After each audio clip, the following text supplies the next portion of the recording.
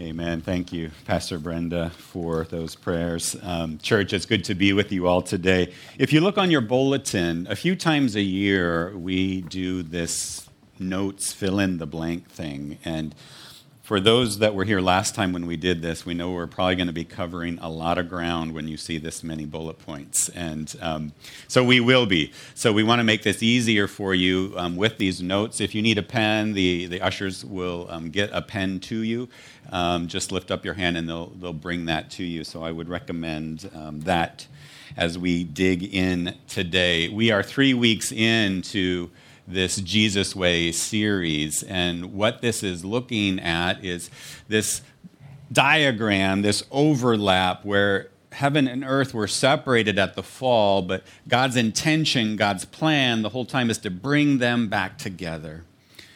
First through the people of Israel, then through Jesus Christ. And so this series is a way to look at how did Jesus do that? How does he expand that overlap? How does he bring his kingdom? What does new creation look like in these spaces?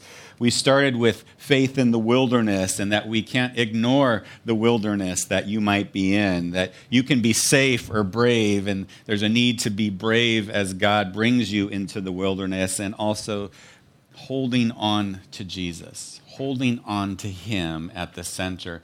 Last week, Pastor Brenda gave us an important sermon on the Holy Spirit, that the Holy Spirit is personal. It's not an it, that all Christians have the Holy Spirit, but does the Holy Spirit have you?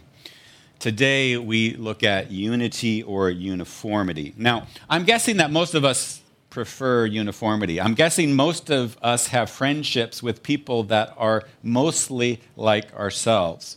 Maybe same political ideas, maybe same interests, maybe same ideologies, because there's less to disagree about, and that's okay. But what if that is all of our relationships are with people that are just like us? What might we lose out on if we don't hear diverse perspectives, right? If we're not in proximity with people that are different from ourselves? Do we end up in an echo chamber where everything we believe is just reinforced because everybody around us, from our friends to our news outlets to our ideologies, are all just being reinforced? We're not stretched and we're not growing. So we know that the world has become more and more divided, more polarized. Things are more black and white, and there's been less room for gray. And I think this presents the perfect opportunity for the church. In these places, in this time, we have an opportunity to speak in, to lift this up. Now, today we're looking at, it may be Jesus' longest prayer. I didn't count the words, but it is a long prayer from Jesus. And he is nearing the end of his ministry, and he is praying to the Father. And I would encourage you to look at all of John 17. We'll be looking at some of it today. So let us begin with prayer. God, I thank you that you are here, and I pray that your Holy Spirit, your presence, God, is with us and helps us to unpack and to uncover and discover more of who you are today. In your name, amen.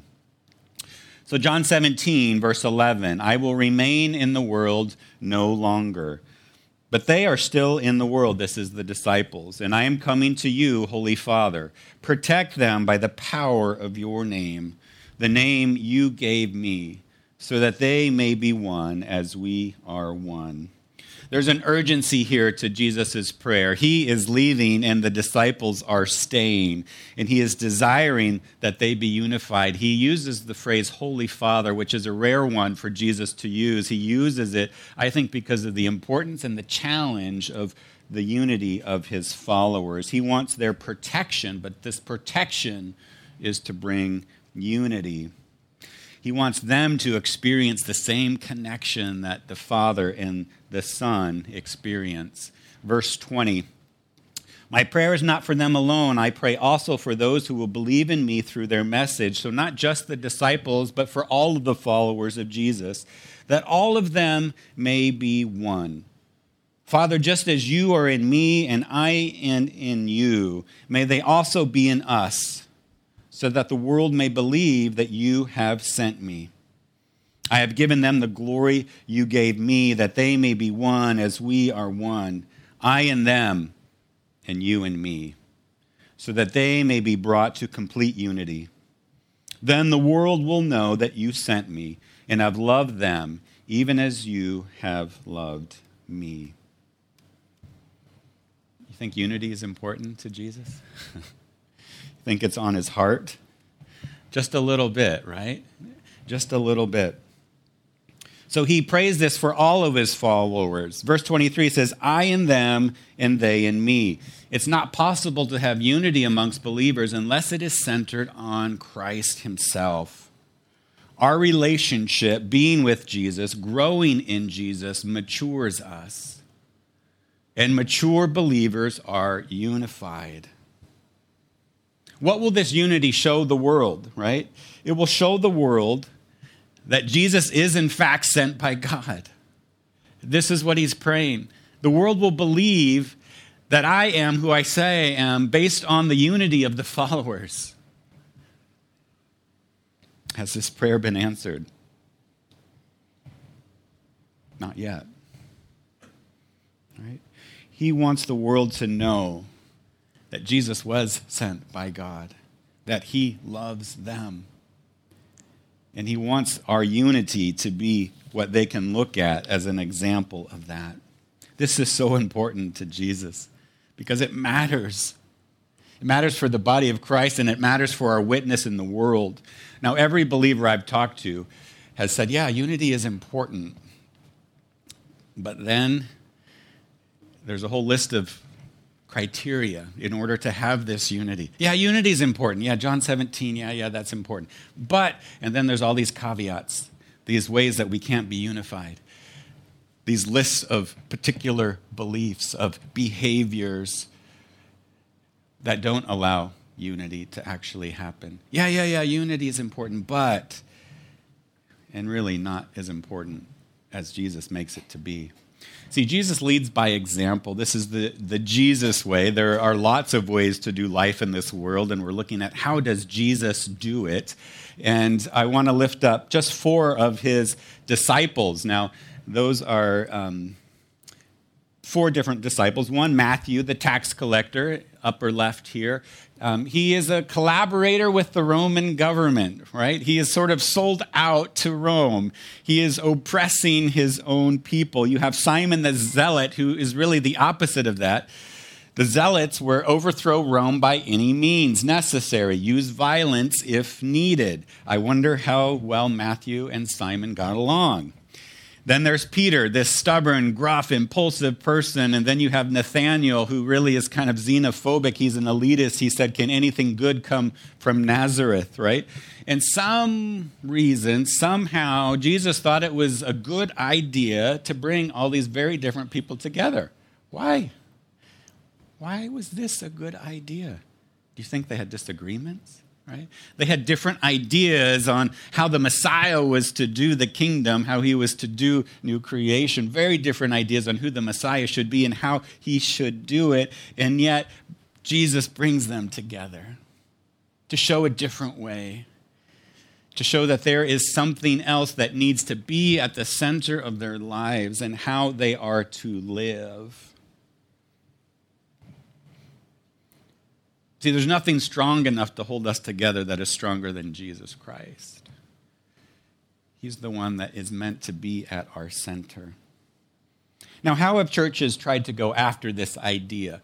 This is not a new struggle for the world to be unified. I have looked at this book by Mark Baker called Centered Set Church, and it's based off some works back in the 90s. I was first exposed to this idea of a centered set church in the 90s, and it was really interesting to think through, how do we do this? And the subtitle there, you might not be able to read, Discipleship and Community Without Judgmentalism. And so I want to unpack this concept that he explores in this book between bounded and centered, okay? Now, let's think about this in a couple of different ways. First, And I'm going to write, these are stick figures, if even my stick figures are difficult to understand. It's about the capacity of my artwork. I rarely use a whiteboard for this very reason. Okay. So you've got these people, right? You've got these different groups. You've got a group, and yet there is this line. There's this boundedness between people. And most churches function with this idea of not a boundary, but being bounded. This is a fence, if you will, that has to be hopped in order to be in the in group here, right? It is meant to distinguish people, insiders and outsiders. And if you do everything that's required to be in the in group, then you are in, right? I grew up in a church where right beliefs were this line. And not just that Jesus Christ was Lord, but belief after belief after belief, a whole list of things, and not just beliefs, but behaviors. In order to belong in this group, you need to behave like this, this, and this, and you need to believe X, Y, and Z. And then we will let you in. And sometimes we don't even...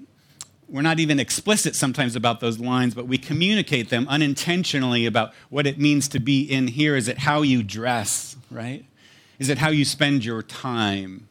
Is it the type of work that you do or don't do? And this boundary actually creates division. So there are three things that lines do, and this is important for us to realize. One, they distinguish people, right? Two, they provide security for those in the inside group, right? There's a unity here, right? But it's actually a unity because of exclusion. They also provide a sense of superiority, a self-righteousness. If you're on the inside and people are on the outside, we feel good about ourselves. Lines are always self-serving. They're drawn to benefit ourselves. Now, a bounded church, right? If you're in a bounded church, your identity is defined by a boundary line. Who is in and who is out? What do you believe? You have to believe this and you can't believe that. If you don't fit on the inside group, maybe you're shamed or shunned or ignored. And so your identity is based mostly on these lines. Now, you think, okay, lines aren't good. Let's get away from that, right? Let's erase this line. Let's not have that line, all right? And then what does that do? Now, no lines are good, but not sufficient, right? This is called kind of a fuzzy church, if you will. They don't have lines, but there is not a firm center. And my contention is, having no lines is a good thing, but you can be just as judgmental as a line church. Your lack of lines can now become a new line, if you will. And not having a center, again, doesn't provide enough of an impulse, a motivation, a centering to be unified. So what is strong enough to unify? A centered church, the center is Jesus. The center is who he is. Bringing people to him, caring about the direction of people. Which way are they going? Are they heading towards Jesus? Do they want Jesus? Do we need to help them see Jesus more clearly? And not this arbitrary line of now you are a safe person, right? That believes all the right things, who behaves in all the right ways. So we seek to liberate people from a view of God that puts up boundaries between them and God and between us and fellow believers. If we see God as judgmental and harsh, we're probably in a bounded set. And maybe at some point we've been on the outside of that line and have been hurt by it. But we as a community desired centered values, desire Jesus Christ at the center of all things. So how does this work in practical ways? One, if you've been in our core class, you have seen this, and we've presented this as well in Sundays before. But this idea of 3 levels of belief, I grew up in a system where every belief was at the same level. So if you took one of those beliefs away, the whole thing crumbled. You had to defend everything your particular church believed in. But convictions are essential to the gospel, and this is in your notes page as well. They're central to the gospel. Jesus Christ is Lord and Savior. He is our cornerstone, the solid ground that we stand on. It's our first value. If you look at our website, Christ-centered, right? We love because He first loved us. We seek intimacy and relationship with God, right? We are Christ-centered community, which means we are centered around and driven by the life, message, death, and resurrection of Jesus Christ. So that first level is convictions. This is who we are at the heart of our church. It's the most important thing we believe is our belief about Jesus Christ. That's our center. That's what we want to be following, walking towards, inviting other people to experience.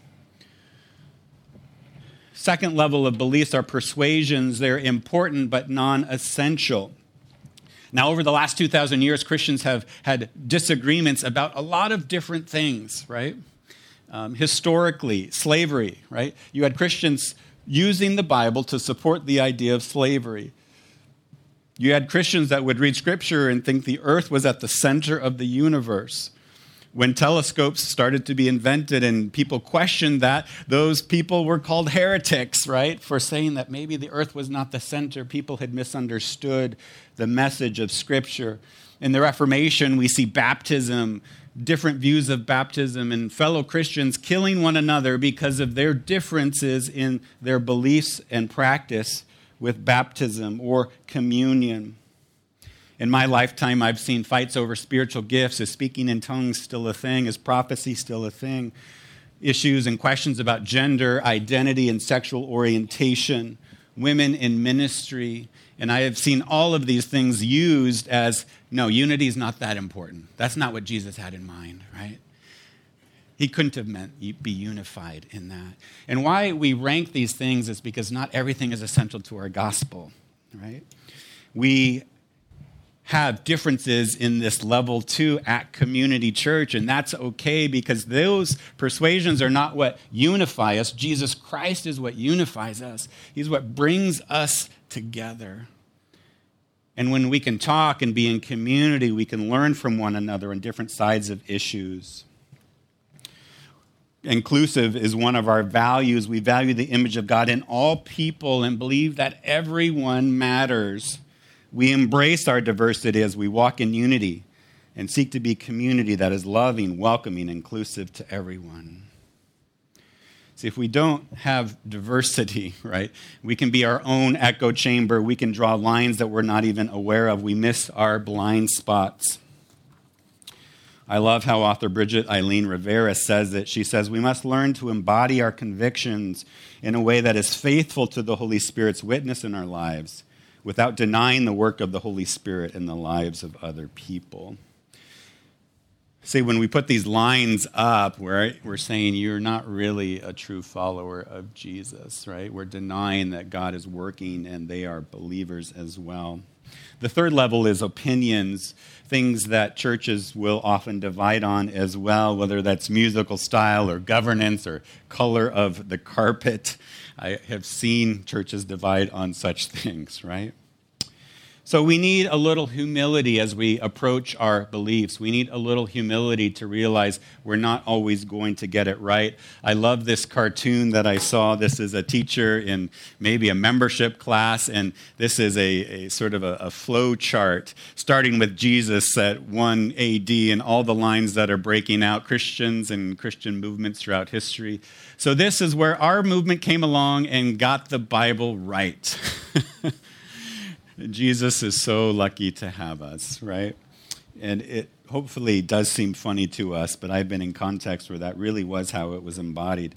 There's something like 45,000 different denominations in the world. Different denominations, 45,000, right? So we approach this with humility as we come to Christ. All right, I want to talk about this phrase, disputable matters. So we're talking about the Jesus way. He's praying for unity. He's embodying this diversity amongst his own disciples. He probably could have been more efficient had he had everybody be the same, less sort of arguments. And let's now take a look at how does the early church take this teaching, this prayer from Jesus about unity, how do they take it to heart? So I want to look at one sort of example in Romans, and Romans is a big book. And actually, if you want to read through all of Romans, I would suggest starting with the end first. It reads better backwards, and not like every line backwards, but start with chapter 15 and chapter 14, and then you can go back to the beginning to give context. Paul is really sort of hoping for unity amongst the Christians in Rome. And we dig into kind of the heart of the challenge today. It was a hot button issue for them: food sacrificed to idols and which day is holy to worship. These were biblical arguments. They're wrestling with God's teaching on, can we eat food that is sacrificed to idols? As Christianity was spread throughout the Roman world, that became much more of a common thing for the Gentiles because so much of the food that was available had been offered in sacrifice to other idols, to other gods. So it's an issue of idolatry. We can think, oh, food sacrificed to idols, what does that even matter? It was an issue of idolatry, and idolatry, as we know, right, is a key issue for every believer. Is there something that is more important in our lives than God? It was the issue of morality. It was the issue of their worship. So what does Paul say here in Romans 14? Start with verse 1. Except the one whose faith is weak, without quarreling over disputable matters. One person's faith allows them to eat anything, but another whose faith is weak eats only vegetables. The one who eats everything must not treat with contempt or despise the one who does not. And the one who does not eat everything must not judge the one who does, for God has accepted them. One person considers one day more sacred than the other. Another considers every day alike. Each of them should be fully convinced in their own mind. You then, why do you judge your brother or sister? Or why do you treat them with contempt? For we will all stand before God's judgment seat. It is written, as surely as I live, says the Lord, every knee will bow before me. Every tongue will acknowledge God. So then each of us will give an account to ourselves to God. Therefore, let us stop passing judgment on one another. Instead, make up your mind not to put a stumbling block or obstacle in the way of a brother or sister. If your brother or sister is distressed because of what you eat, you are no longer acting in love or walking in love. Do not, by your eating, destroy someone whom Christ died. Let us therefore make every effort to do what leads to peace and to mutual edification or building up one another. So whatever, verse 22, you believe about these things, keep between yourself and God. Blessed is the one who does not condemn himself by what he approves. What Paul is saying here is that we are not going to let our differences about these things be an issue of exclusion. We're not going to say your view on this food or which day is now a reason to draw a line between us. We are in, and you who are less mature are out. He says, let us not fight over these things. See, Paul is less concerned about giving the right answer than he is with how Christians treat each other. Convincing someone else that they have the wrong view is not the goal. But in verse 19, to pursue what makes for peace and mutual edification, that is the goal of what Paul wants to see happen. Paul freely announces his own moral stance about the food, right? He's like, it's okay, right? It doesn't really matter which day we observe a Sabbath. He emphasizes the freedom we have in Christ. But at the same time, he wants to honor those who disagree. He pushes for an approach that keeps the main thing the main thing. And what is the main thing? Jesus Christ, Lord and Savior. He wants to encourage us to live in mutual upbuilding and in love without debates about what is not necessary. So Paul tells the Romans this, not to quarrel over disputable matters, verse 1. Not to despise or to have contempt or pass judgment on Christians who disagree. 3, that it's more important to keep acting in love or walking in love.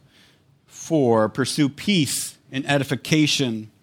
And finally, not to let our differences cause division.